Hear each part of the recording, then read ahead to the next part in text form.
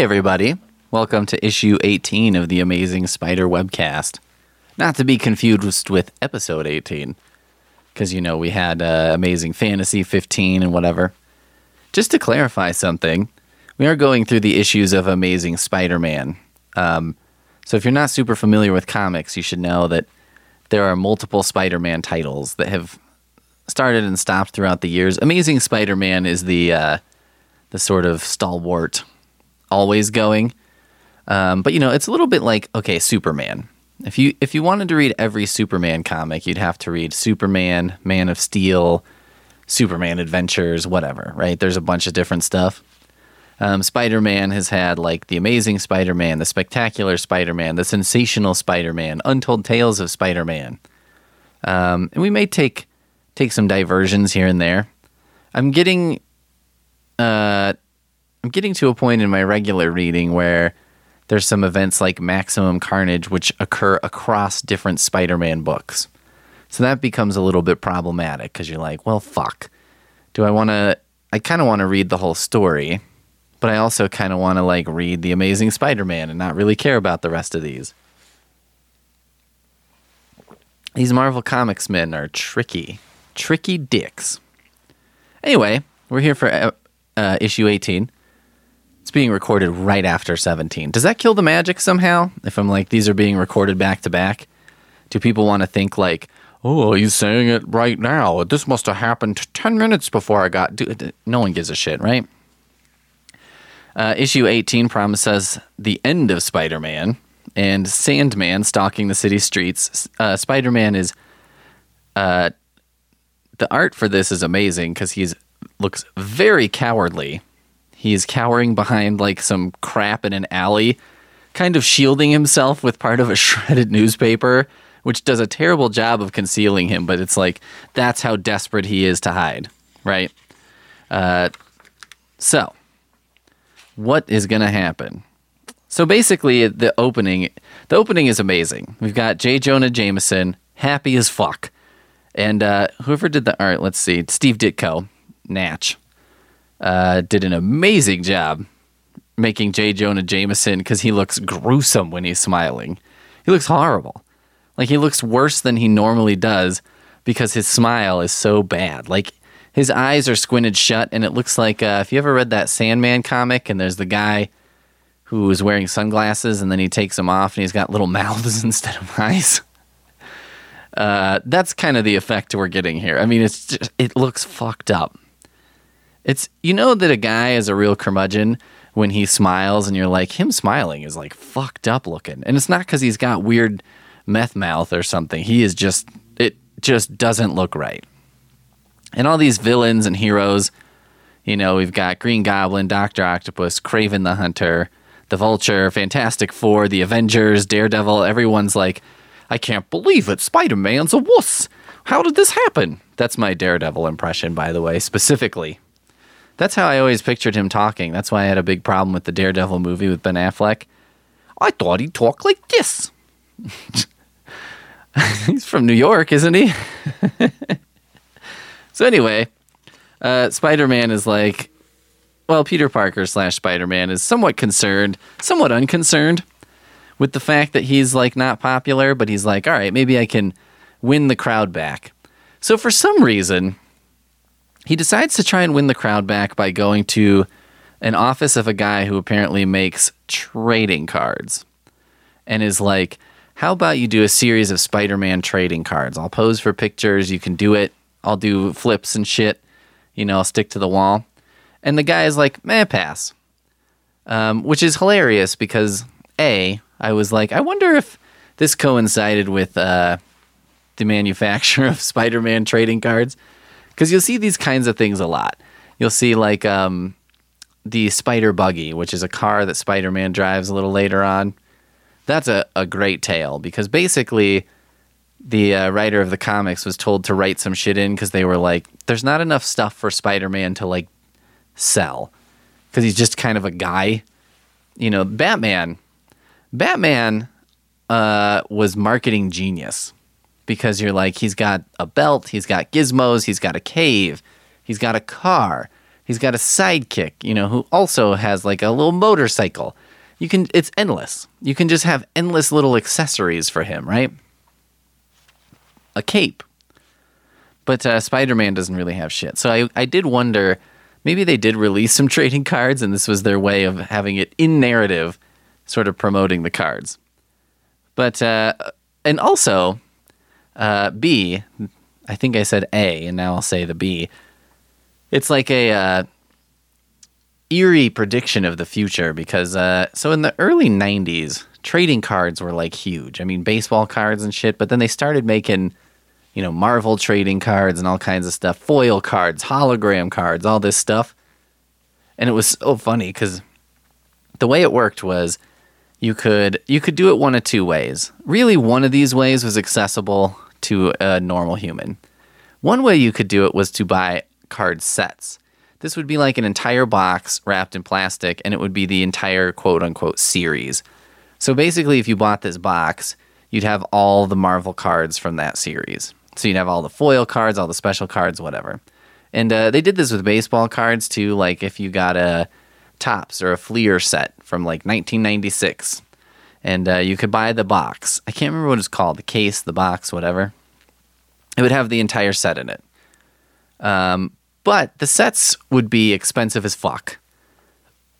And I don't remember what expensive as fuck means relative to current, but the way most of us had to do it was to buy a pack. Now, a pack would be in just like a package, and you'd have to open it, but then you'd see which cards you got. So you had no fucking idea if you were going to get like an Invisible Woman card, a Wolverine card, a Thing card. You'd get like 8 to 12 cards.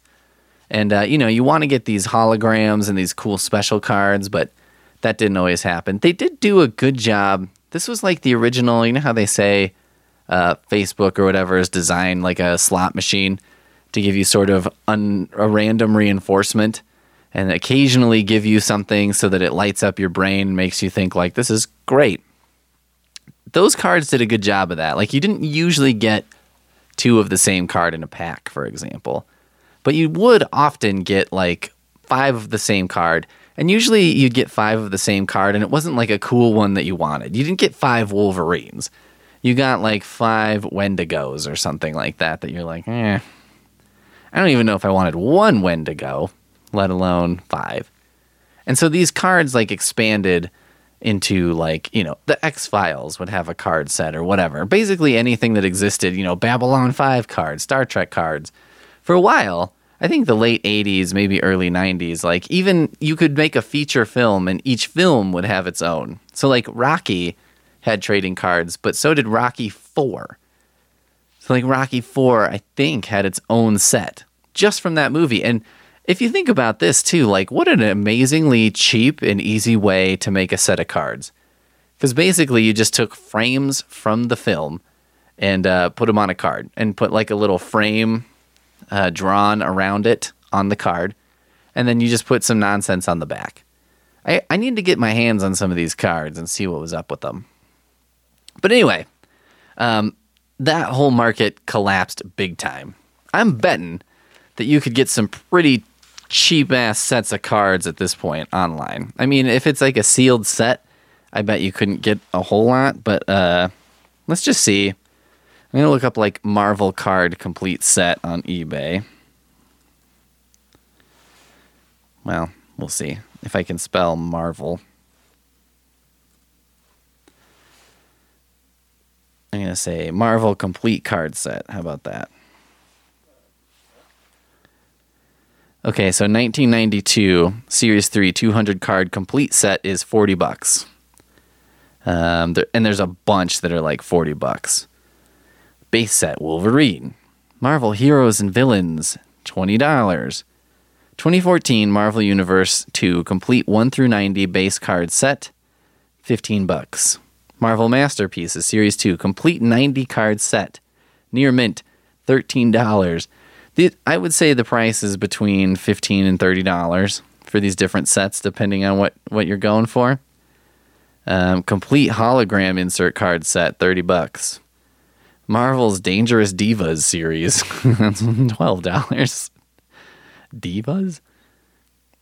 I guess they're just like, it's 2D words. So there you go. Oh, here we go. 1994 Marvel Amazing Spider-Man trading cards, complete base set, 1 through 150, $27.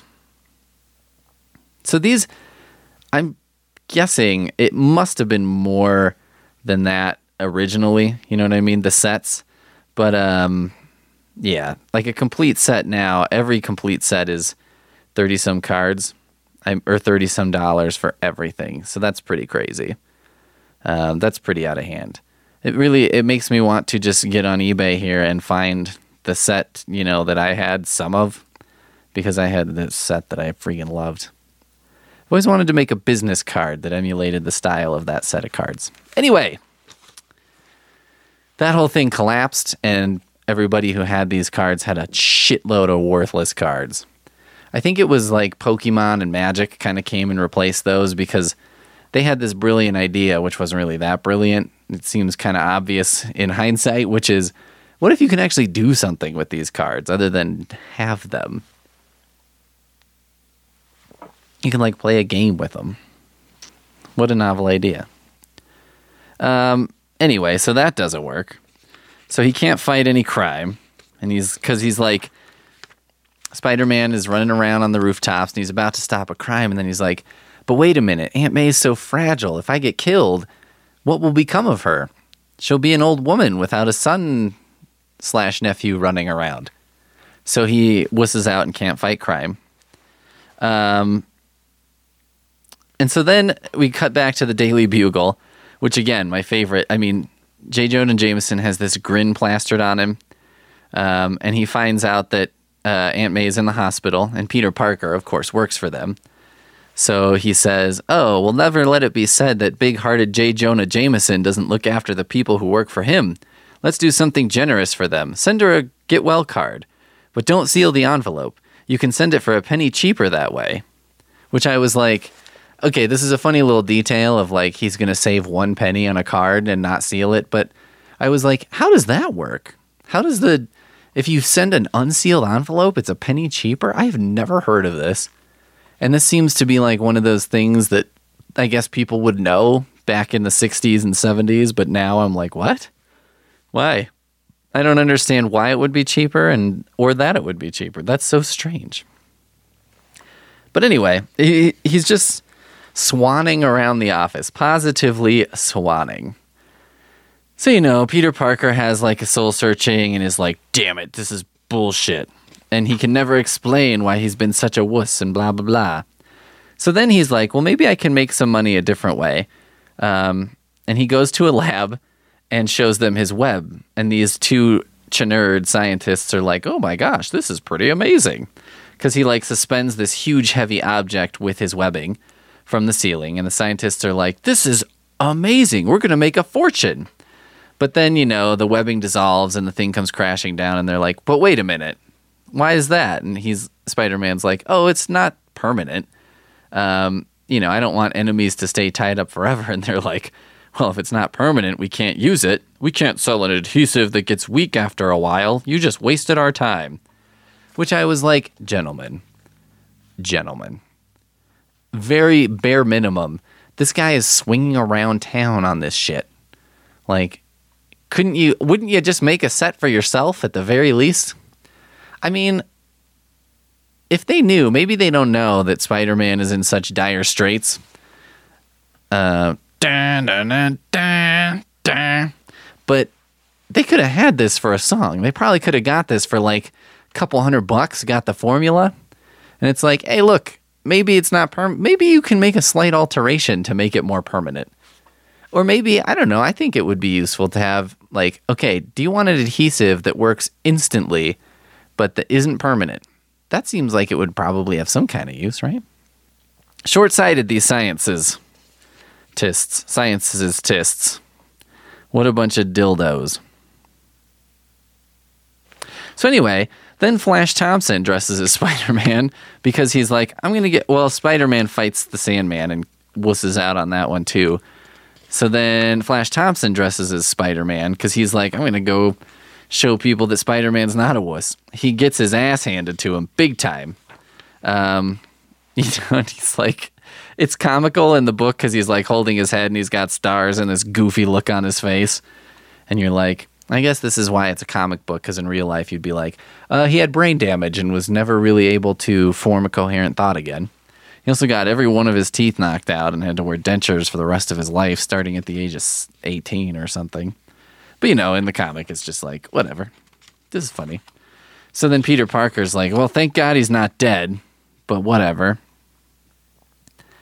So, you know, he throws his Spider-Man costume in a package and smashes it down and throws it in the garbage. But then Aunt May, he finds her, like, walking around. She's, like, gotten out of her wheelchair that she's in for some reason and is walking around. And she's like, yeah, you know, I'm an old woman. I'm not a quitter. A person needs gumption, the will to live, to fight. So he gets inspired by her. And her doctor's like, well, she's in amazing shape for a woman her age. She has so much spirit, and that's what works, and blah, blah, blah. And then, so then Peter Parker's reading the newspaper and says, another story about Spider-Man and J. Jonah Jameson's scandal sheet. Now he's calling me the biggest phony since the Cardiff Giant. Which I was like, well, there's a reference that I bet doesn't fly today.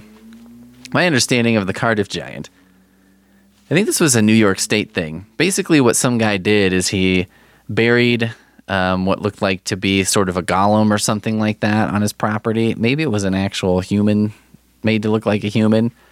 He had it buried on his property and then waited a while and then said he wanted to, like, build a pool or whatever. So then the workers discovered this thing and were like, holy fuck, this is the remains of a giant or whatever. It was basically a giant hoax, which was great. We need more hoaxes, right? We just need more hoaxes. So between being called out by Jameson for the 1,000th time and seeing an old woman walk across the room, Spidey is motivated AF, puts his costume back on, and is ready to kick some ass. In the next issue, of course, not immediately. You know, what did you think? He was going to go through an entire crisis cycle in an issue? This could last us for days. And it will. So we'll see you for issue 19 when Spidey starts kicking ass.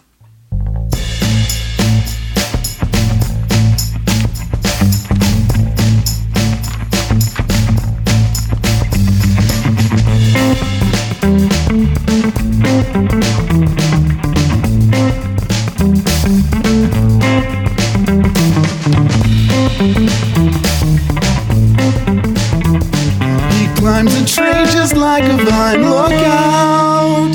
Here comes the spider.